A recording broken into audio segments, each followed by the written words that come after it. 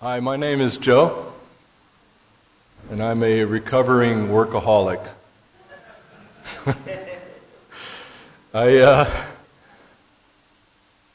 So much of our lives are so busy. I'm so busy. How busy am I? I'm so busy. I'm so busy. How busy are you, Joe? That I don't know whether I've found a rope or I've lost my horse. Right? I guess you got to be from Arizona to get that one, right? So, I'm busier than a one-armed paper hanger, right? I'm busier than a one-legged man in a butt-kicking contest, right? Get that picture in your mind there. Busyness can be a distraction, can't it? In Genesis 2, 1 through 3, thus the heavens and the earth were finished, and all the host of them. And on the seventh day God finished his work that he had done, and he rested on the seventh day from all his work that he'd done. So God blessed the seventh day and made it holy. So much of our busyness, we need to ask ourselves, what's it motivated by? Is it motivated by fear or anxiety? Right? We need to ask ourselves these questions. Is it motivated by fear? Do we think that if we stop that there won't be enough? Right? Henry Ford, when he began to make up the assembly line, which was a really innovative process for manufacturing, they were working people 7 days a week and building cars. And he revolutionized the whole process of manufacturing. But he also started something that no other employer at that time was doing, and that is he instituted a 5-day work week rather than the 7 days of working. He doubled their wages, and it actually increased productivity. It's almost like God knows what he's talking about, right? If we just follow what God's plan is, it works out. We don't need to fear. We don't need to have anxiety motivating us in our busyness. Busyness allows us to avoid deeply exploring our relationship with God. It does, doesn't it? If we take that time that we were so busy over worrying about something that may never happen or trying to do it on our own, we find that God becomes a part of our rest. Rest is important. It's still a 6-to-1 ratio in the Bible, right? 6 days working. We need to be busy about the work of the Lord and what he has for our life. But there is that day of Sabbath, right, of rest. And so let's explore this covenant of Sabbath. I think God understood about us that we would avoid deeply exploring our relationship with him, so he created a covenant of Sabbath with his people, Israel. And it was not just a covenant as we think of a covenant, but it was a covenant of identification.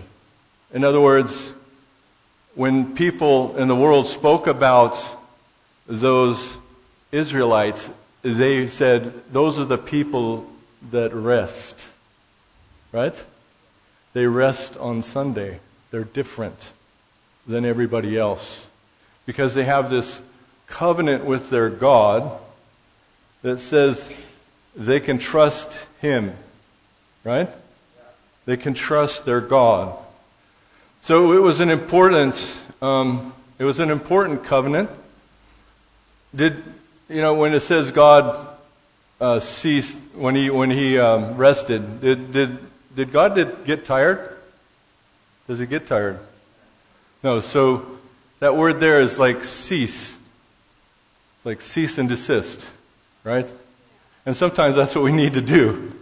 Cease and desist our own efforts, right? That is both physically and spiritually, right? He had the law, right?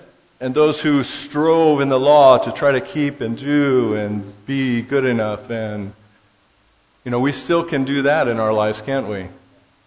But the work is completed. Jesus said it's finished. It is done. Right? So when we strive to be good enough for God, we're not entering into His rest. Right? Because when we cease from our efforts, God gives us His results. Right? So He created all this that we see, but He created it so that we would see the reflection of our Creator in it. Right? And how often do we take the time to really see the reflection of our Creator in that which is around us? That's also important. Concerning the law and grace, God gave the law, and the law was perfect, and Jesus said, I come to fulfill everything that's in it. But He also, grace and truth came through Christ. And in Colossians 2:16 through 17, it says, Therefore let no one pass judgment on you in questions of food or drink, or with regard to a festival, a new moon, or a Sabbath. These are the shadow of things to come, but the substance belongs to Christ. Right? In other words, God was painting a picture of what this rest would look like, but the substance of that is found in Jesus Christ. Right? The previous, don't get hung up on the picture, get tuned into who it pictured, right? Jesus, right? The rest of God came when Jesus finished that work, right? For us. That substance was Christ. In Exodus, it says, Remember the Sabbath day to keep it holy, set apart unto the Lord, holy. 6 days shall you labor and do all your work, but on the seventh day is a Sabbath to the Lord your God. On it you shall not do any work, your son, your daughter, your male servant, your female servant, your livestock, or the sojourner who is within your gates. Okay, so we have that picture, but we have the fulfillment of it in Christ. In Hebrews chapter 4, verse 1 through 16, it says, Therefore, while the promise of entering His rest still stands, let us fear lest any of you should seem to have failed to reach it. When I was reading this is what really caught my attention, was this verse. Let us fear lest any of us should seem to have failed to reach it. Right? There's a rest, a promise of rest that's there, But the Bible is actually telling us to be concerned about this, isn't it? That we make sure that we're actually entering into that rest, that it's not just some words in Scripture to us, but that it is a real entering into ourselves. Because in the following verses, what really concerned me was, As I swore in my wrath, they shall not enter into my rest. Right? So God, if God says, I'm withholding this because I'm angry, it's important, isn't it? Yeah. So I thought, man, I need to look at this, and begin to, and I'm not saying I have a good grasp on it, because it's a matter of the heart, right? It's a very fine line that we have here. And as I've studied this, I began to look at some of the original language. It says, though his works were finished from the foundation of the world, for he has somewhere spoken of the seventh day in this way, and God rested on the seventh day from all his works. And again, in this passage, he said, they shall not enter my rest. And that rest is katapausis. Okay, that's the word there is katapausis, which means a reposing and a rest. So it's a reposing rest. So it's like the word I use nowadays is chillaxing, right? You're chilling and you're relaxing, right? Okay, I love that word. It's like, and those who formerly received the good news failed to enter because of disobedience. They didn't enter into what God had for them in rest because they were disobedient to his word. And again, he points a certain day, today, right? So today is the day. Saying through David so long afterward, in the words already quoted, today, if you hear his voice, don't harden your hearts. So the reason they were disobedient is they had hard hearts.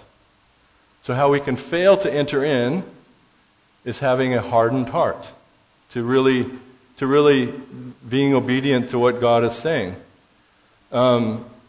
If Joshua had given them rest, and that word there is katapau, okay, which means to cause to desist or cease.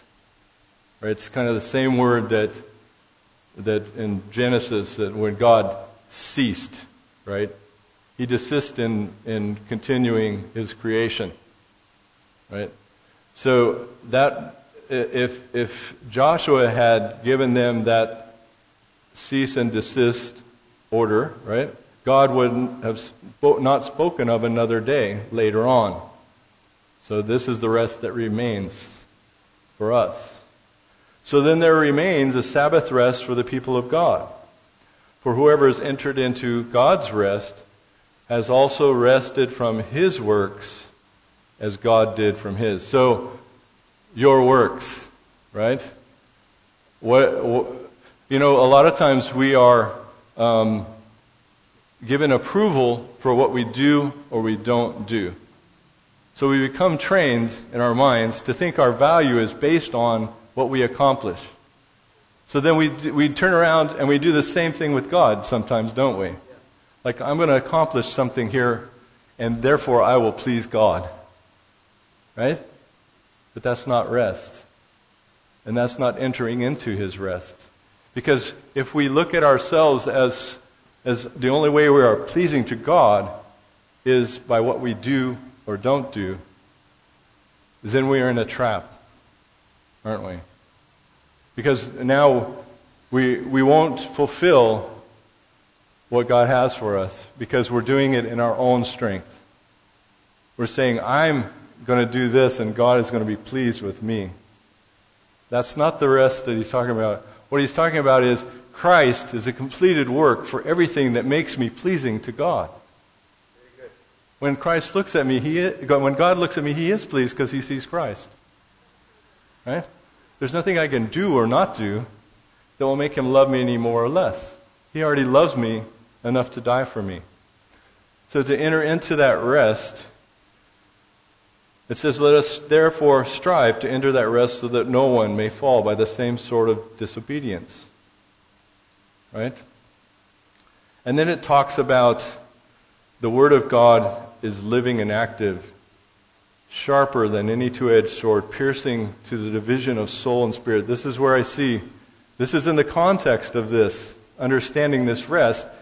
It's the Word of God can tell exactly where your heart is. And that's what's difficult for us to see what's really in our heart when we talk about entering into his rest. Are we truly trusting Christ for everything? Or do we somehow think that somehow we can gain His grace by our work. In Hebrews chapter 3, 7 through 19, therefore, as the Holy Spirit says, today if you hear His voice, do not harden your hearts, as in the rebellion on the day of testing in the wilderness. So this brings us the story that really angered God and told Him that, I swear in my wrath, they're not going to enter into my rest. And that was when they had provoked the Lord by the people of Israel by not doing what He said, right? But not believing His word, right? His word said, you're going to enter into a land filled with milk and honey. Their heart said, but the land is filled with giants, we can't do it, right? The Word of God said that you are going to have victory in this new land, and I will defeat all of your enemies before you. Their heart said, we're not big enough or strong enough to do it, so therefore it can't be done. The unbelieving heart, you see that the Word of God was there telling them, but they chose not to believe it, right? They made a conscious choice, and then they verbalized it, right? This is where we today miss entering into that rest of God. When we hear the Word of God and we say, no, I can't do that, therefore it can't be done. Right? Isn't it? And then we foolishly, just like them, voice it as well. Right? And then, as the Scripture says, God gets angry. Because you can't approach God without faith. And it's impossible to please Him without it.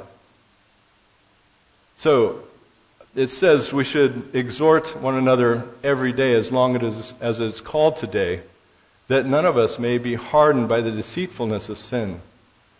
For we have come to share in Christ if indeed we hold our original confidence firm to the end. What's your original confidence? Right? You realize that you were a sinner, that there's no possible way that you were going to be saved without the grace and help of God. And you said, I trust you, Jesus. You surrendered, right? Isn't that what happened? But somehow, along the road, we tend to think, well, I can do this. Right? No. Hold that original confidence.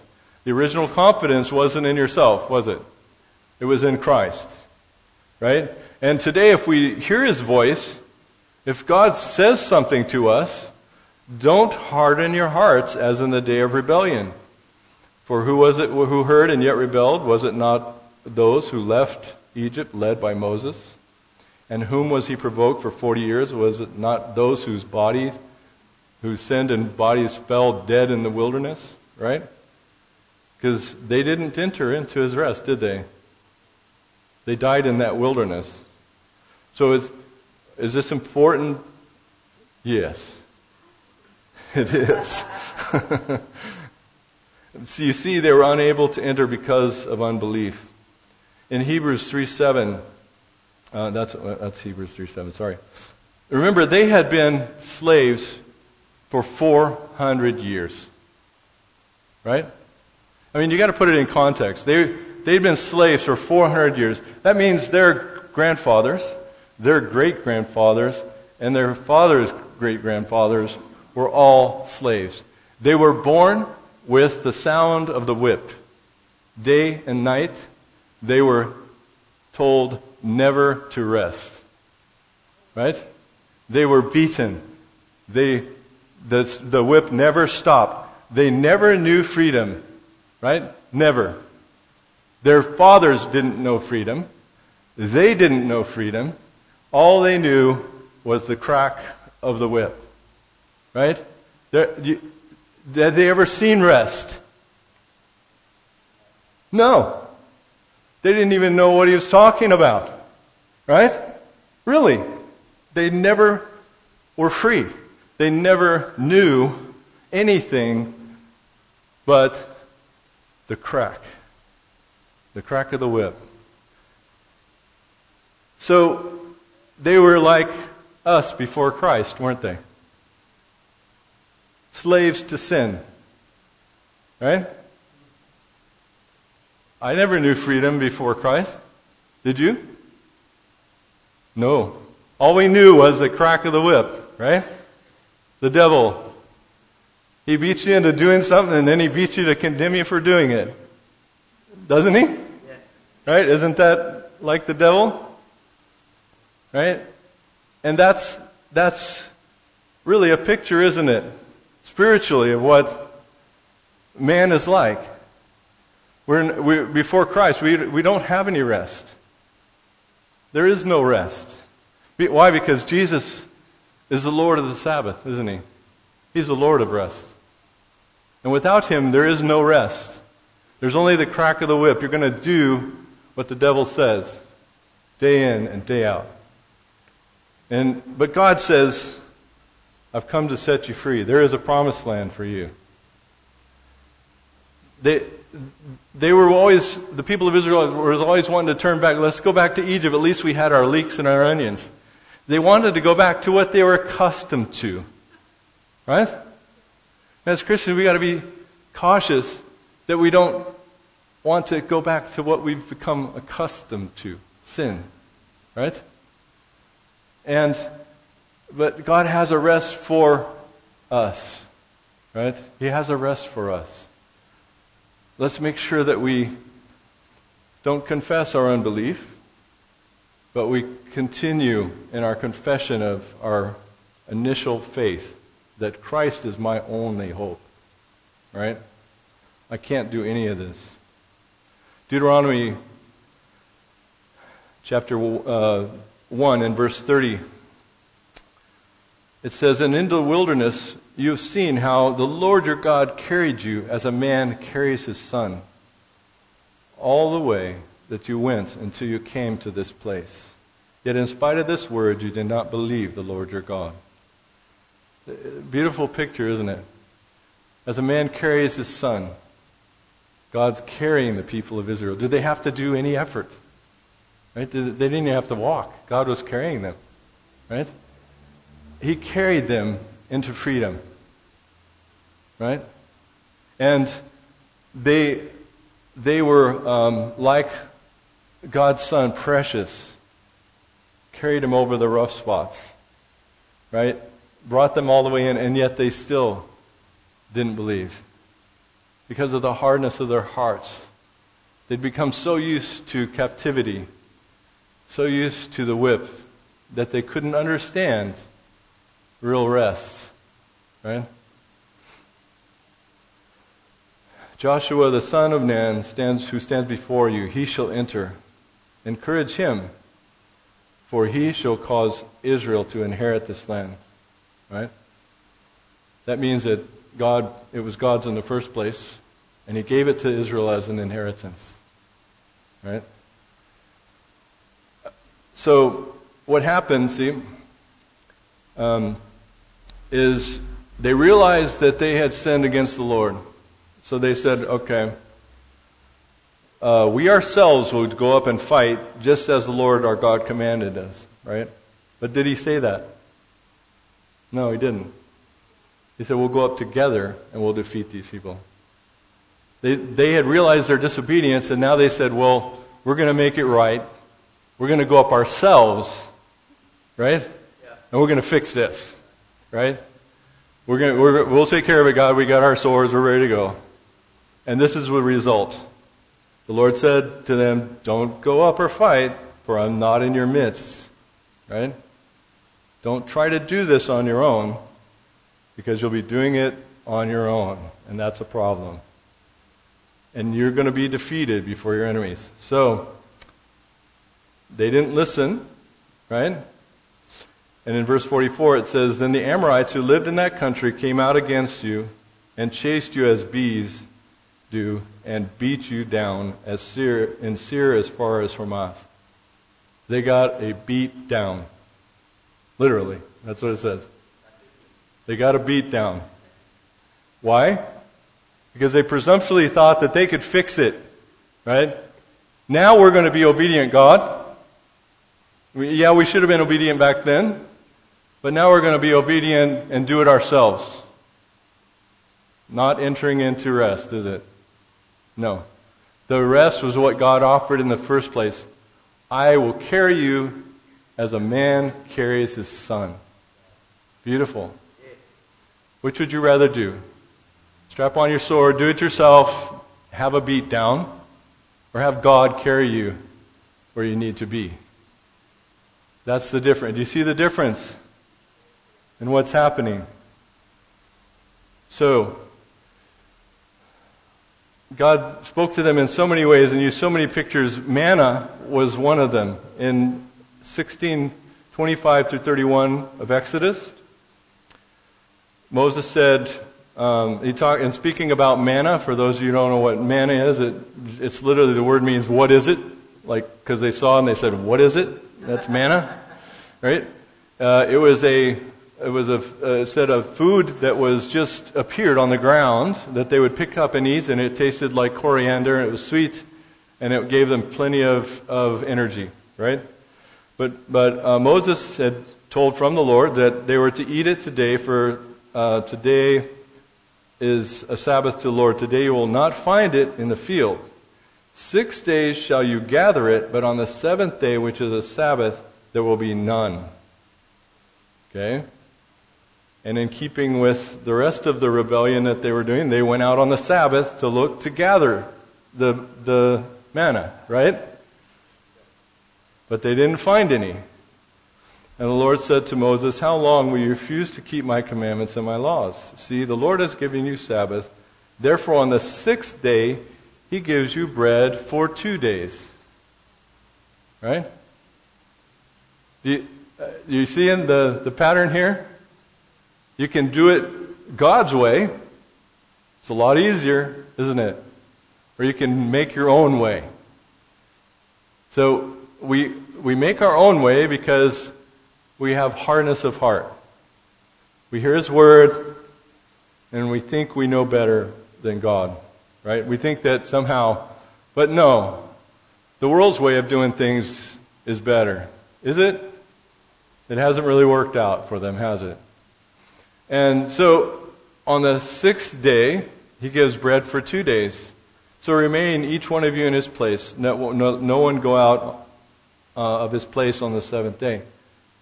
Don't look for busyness to keep you from the rest of God. Don't allow this busyness that crowds into our lives to keep you from intimacy with God. Right? It's not about the day. Right? This isn't necessarily a day of rest for me, because I'm up here preaching to you. I will take my rest, my Sabbath, on Monday. Okay? But it's not about the day, it's about the heart, isn't it? It's a heart issue. Whether our hearts are hard, or whether our hearts are pliable and listening to the Word of God to try to do exactly what He says. Because that was important, that they did exactly what He said. Even when they tried to fix it, they just made it worse. They got a beat down by trying to fix it on their own. So, and he talks about the lands when people. This was a farming society, right? So they would sow land and reap, sow and reap.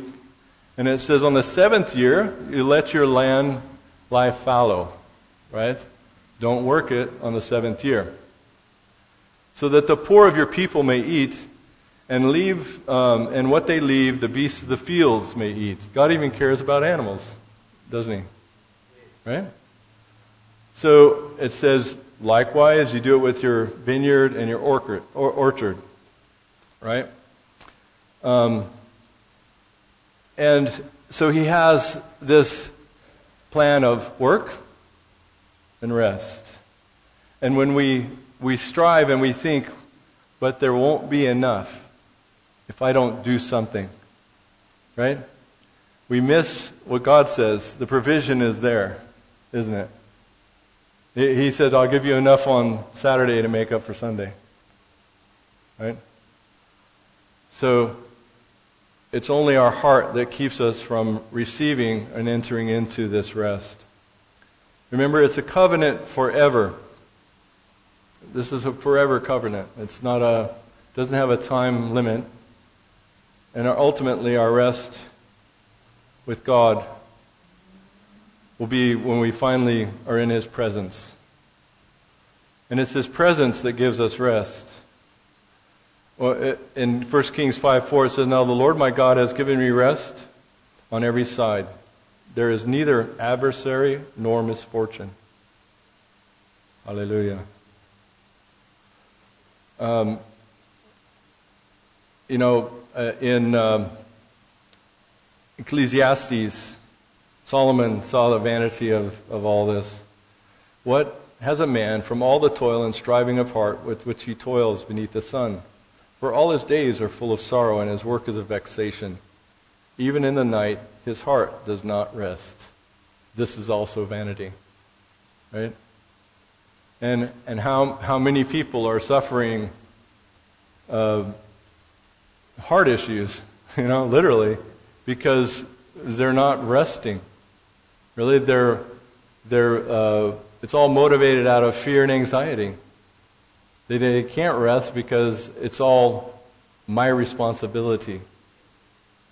When rather the picture is that God would carry us as a man lovingly carries his son into that promise that he has for us. Right? We can strive and churn and lose sleep, but that's unbelief. Amen? Amen? Isn't that unbelief? Because God has promised more for us. But when we strive in our heart and we can't rest, that's unbelief. And we need to repent of that. God is a good, forgiving God. But He wants us to say enough with this. Enough with this striving in our heart to where we can't even sleep properly. Right? So, I love this passage in Isaiah 30:15 through 16. It says, For thus saith the Lord God, the Holy One of Israel, in returning and rest you shall be saved. Right? If you find yourself in this place of striving, of no rest, return to the Lord. Right? And in returning and in entering into His rest, you'll be saved. You won't be under the whip anymore. Right? You find yourself outside of this. Just return to God. Turn to God. And in returning and rest, you'll be saved. In quietness and trust shall be your strength. Right? Jesus was given a lot of grief over the Sabbath.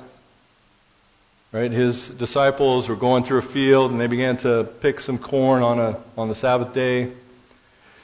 And the Pharisees of the day were like, don't you know what your people are doing is wrong?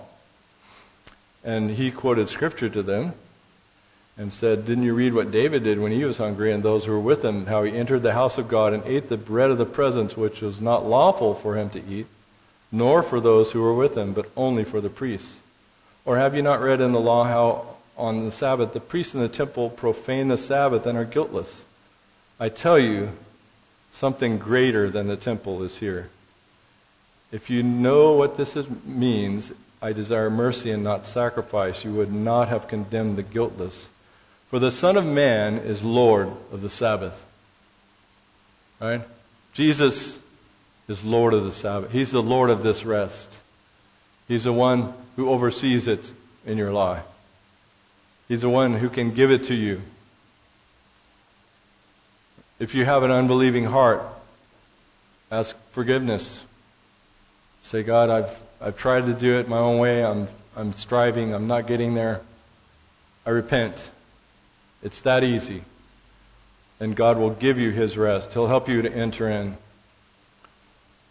And what grieved Jesus so much was the hardness of their heart. Here, he'd heal a man on the Sabbath, and they were giving him grief about it. Right?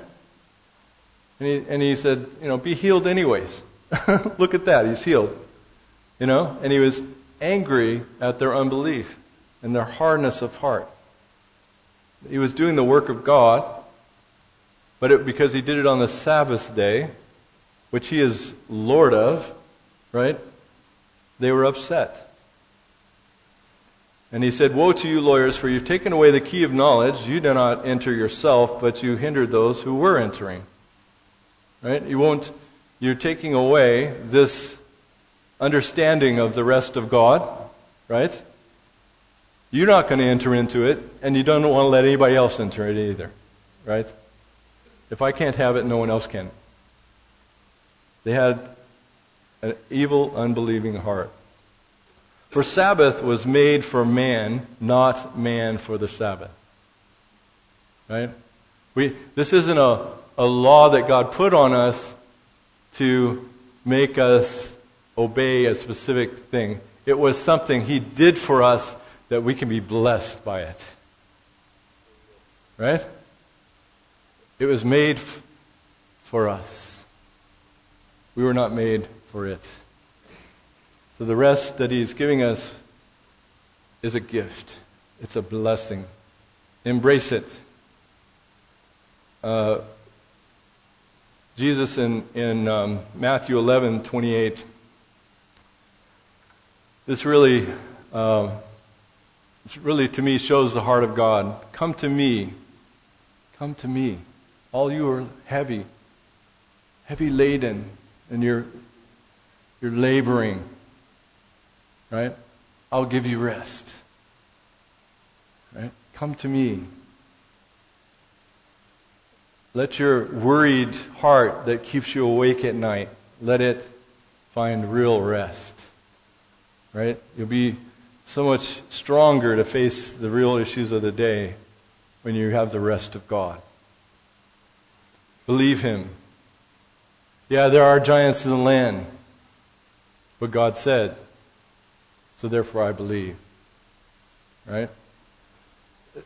Jesus yoked us. The other picture is to be yoked with Jesus. He's the ox and we're the little calf. Right? He's pulling all the weight. We get to go along. My picture was this massive ox with all the strength and a yoke going to a little calf whose feet are barely touching the ground. Right? Because He's so big.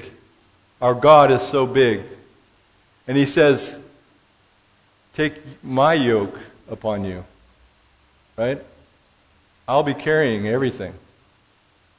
You just get to come along for the ride with me. I've done it all. The work is complete, isn't it? It is finished, Jesus said on the cross. It is finished. My yoke is easy. My burden is light. So, you say, Joe, I'm busier than a one-eyed cat watching 3 mice holes. Right? Right? What can I do? Right? Well, first of all, remember Jericho. Right? God told them that He was going to lead them into the land. He was going to defeat them by His power, didn't He? They tried their own way to get back into the land, and they suffered a beatdown. Right? So give up on your own way. And remember what happened at Jericho. What did they have to do?